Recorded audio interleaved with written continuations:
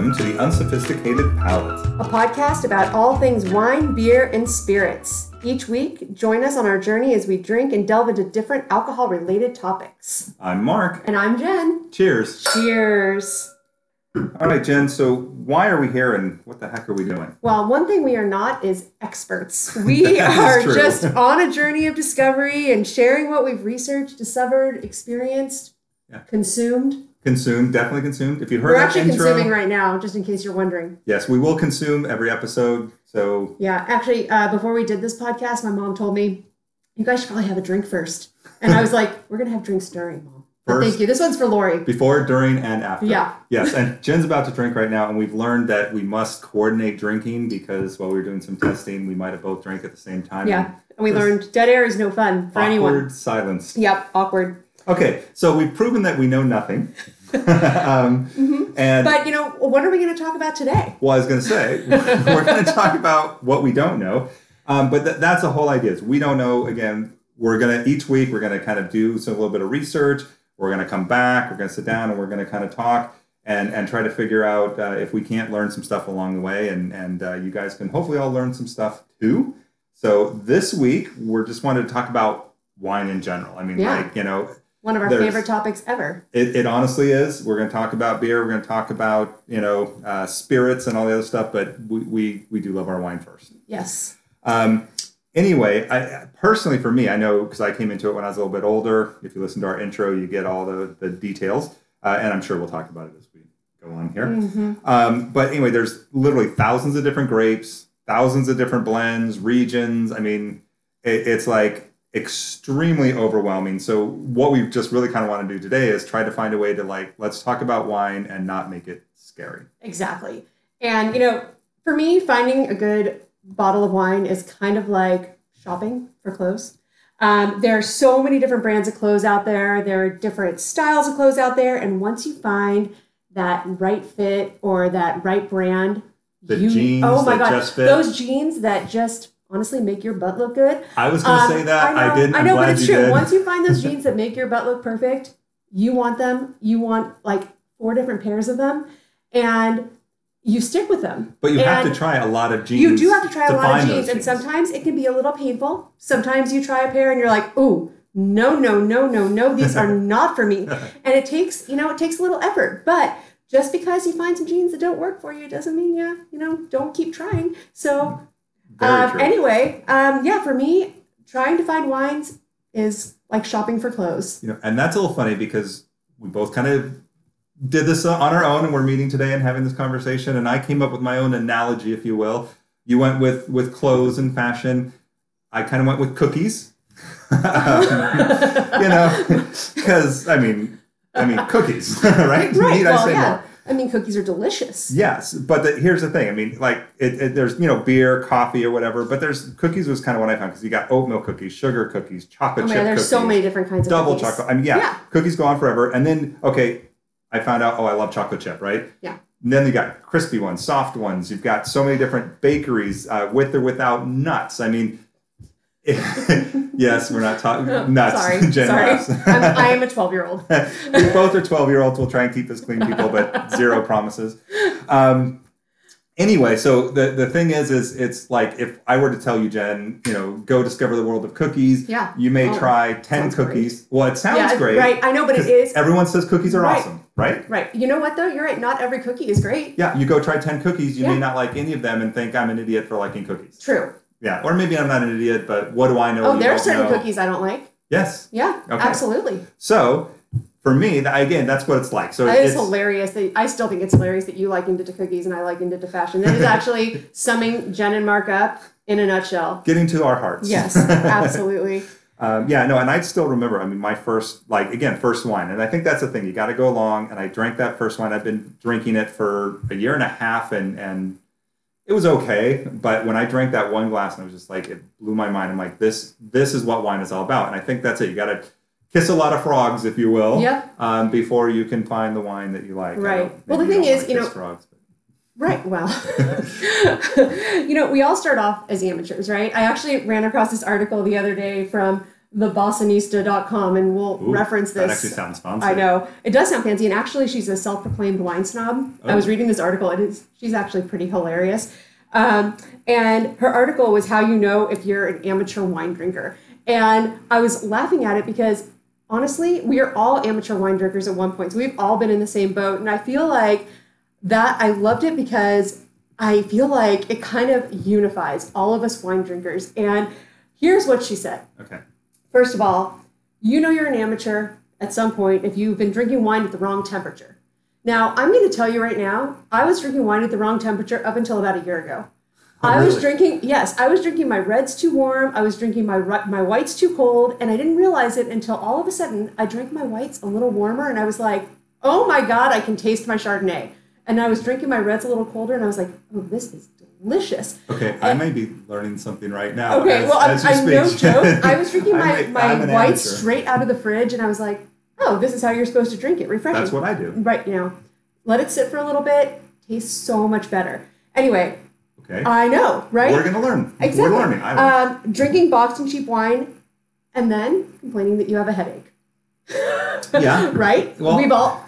I think boxed or cheap wine. Well, you say cheap wine, complaining you have a headache. I mean, I've drank some cheap wine and I don't get the headaches I know some people complain about. Maybe I'm just lucky. But I have heard cheap wine will give you a headache. Yeah, a lot of times they have more sugars in them and stuff like that. So yeah. You're drinking wine and getting headaches. Honestly, part of the reason that I end up getting the headache is because if it's cheap, I drink more of it. I'm not going to lie. Saying you don't like red wine because it's bitter. Sometimes it's just not finding the right red wine, or you're just not used to red wines yet. Yeah, I had that. This was actually my favorite. Thinking Moscato or White Zin is actually wine. Is it not? Okay, so here's the interesting thing. I feel like a bigger idiot than I thought I was. I know. So White Zin, apparently there's this disagreement about whether White Zin is actually a wine. Okay, so now I got into the vortex of internet craziness because I was like, is it a wine? Have I this whole time thought White Zin was a wine and it wasn't? People disagree about it. In my mind, though, I mean, yes, it is, but I don't think people should drink it because I think it's pretty gross. It's just not my favorite. But you know what? Preference. No judgment. It's a preference. They're both very, very sweet. Yes. And apparently it was actually kind of made as a mistake. Oh. It was kind of an afterthought or something. Well, anyway, I know a lot of people will say that Moscatos or those sweeter wines are a good way to get into wine and start drinking wine. And that is true. They told me that. I like sweet things, so they assumed it. I did not like the sweeter wines. No, you never got into the White Zin craze, huh? Nope. Sorry, guys. Drinking wine out of the wrong glass. Now, I'm telling you right now. No red Solo cup? I'm telling you right now, Mark and I are drinking Chardonnay out of red wine glasses. Uh-oh. I know. And you know what? I have no problem with that. And we may be amateurs, but we are enjoying our wine like everybody else. And you know what? We're probably going to do an episode on the right glass. We are. And you know what? For that episode, I think we should try to drink the right wine out of the right glass. Just, because. Just to be different. And then finally, judging wine based on price. Just because it's expensive doesn't mean it's good. And just because it's a little less expensive doesn't mean that it's not going to be great. Anyway, we've all been amateurs at some point, and hopefully we will learn a little bit more and get to that more expert level together. Yes. And that's part of this journey. And I found out I may be a little bit more of an amateur than I thought I was coming into this. But that said, I mean, one key thing is there's a lot of people that when I first started drinking wine, I looked up to them like, you guys are these experts. And then, man, they really know what they're talking about. And I got to say, now that I know more, I'm not saying they don't know what they're talking about, but they didn't know anywhere near as much as I thought. Yeah. Right? And I think a lot of that is, and this is the key people, confidence. Yes. If you walk in and say, man, this is a good wine, or you drink this one and, I don't know, this is the one, they pick one off the shelf with this is it, right? Everybody looks at that and goes, man, they must know what they're talking about. Yep. And again, now that I know more, they don't. So if you're looking for real experts, you want a fun fact, Jen? I do. I always want a fun fact, Mark. Fun fact. I looked this up, and only 2 in 1,000 people. What? 2 in 1,000 can actually naturally taste or smell wine. Or how they all I know it's in the movies, whatever, and they take a sip and then, it is from the region of the vintage, and maybe I shouldn't do accents. No, I've been Mark told should that. never do accents. This has been discussed previously, by the way. He knows he should not do accents. I'm going to do them anyway, just for the record. Anyways, that there's like 2 in 1,000. It's a very distinct thing that most people cannot do. There are people like, and I'm going to mispronounce this. Another thing I shouldn't do is pronounce words.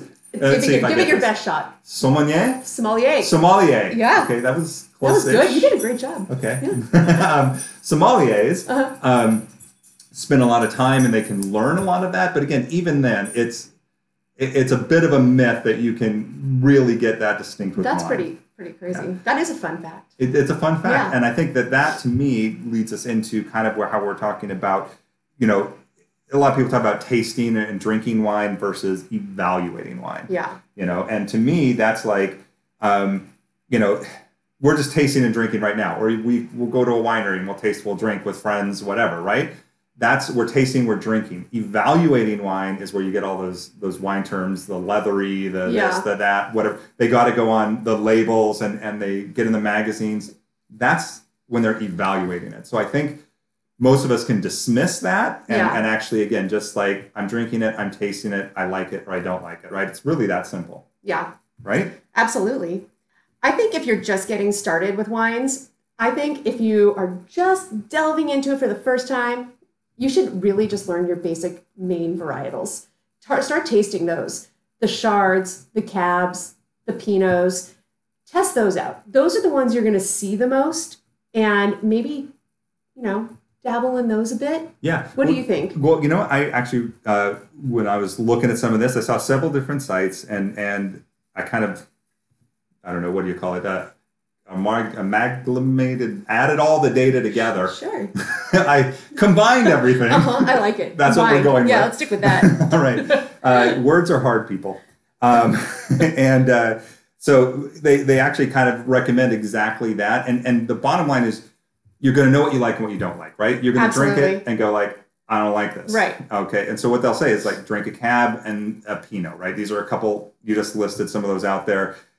This will all be in our blog or website. We'll reference all this later if you guys want to go look them up. But you try a Cab and a Pinot. There's going to be one you like better than the other, right? I mean, you may not like either, but you clearly, hopefully, will like this one better than that one, right? And then, so, okay, I like this better than that. So then let me try a couple different Pinots. I like this one better than that one. And you kind of go down that line and do those things. And that's kind of a way you can kind of explore and find out what you do and don't like. I liken this one too because I always have to have an analogy for it. Well, everything, I guess.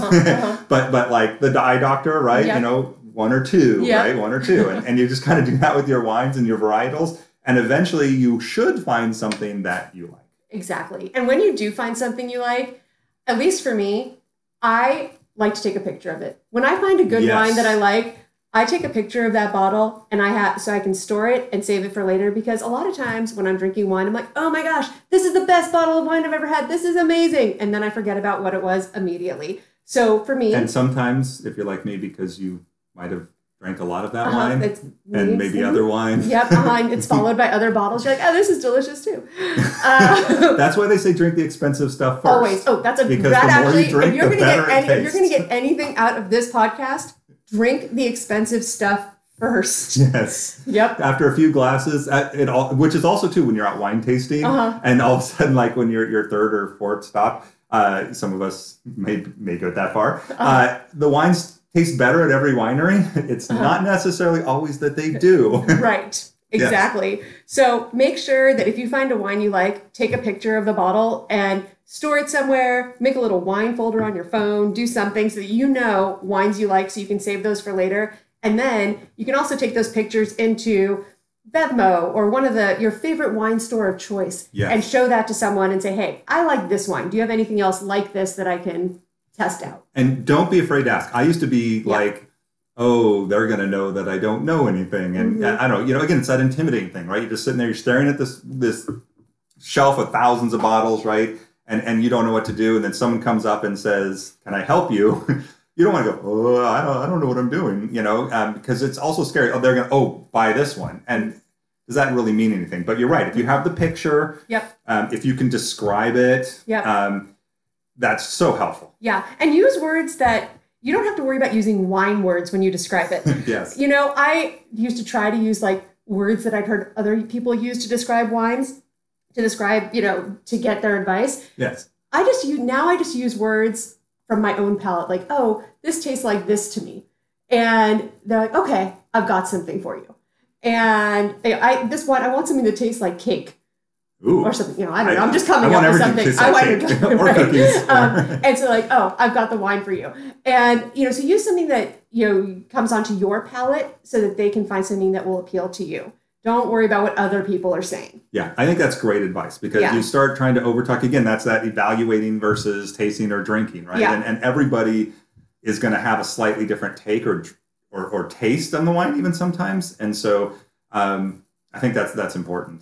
You know, the best advice I got with wine for me was I asked my brother, and he was actually the wine guy at a Whole Foods for a while. And I don't know, he had several different classifications and designations and certificates. And his brother is awesome. he knew what he was doing.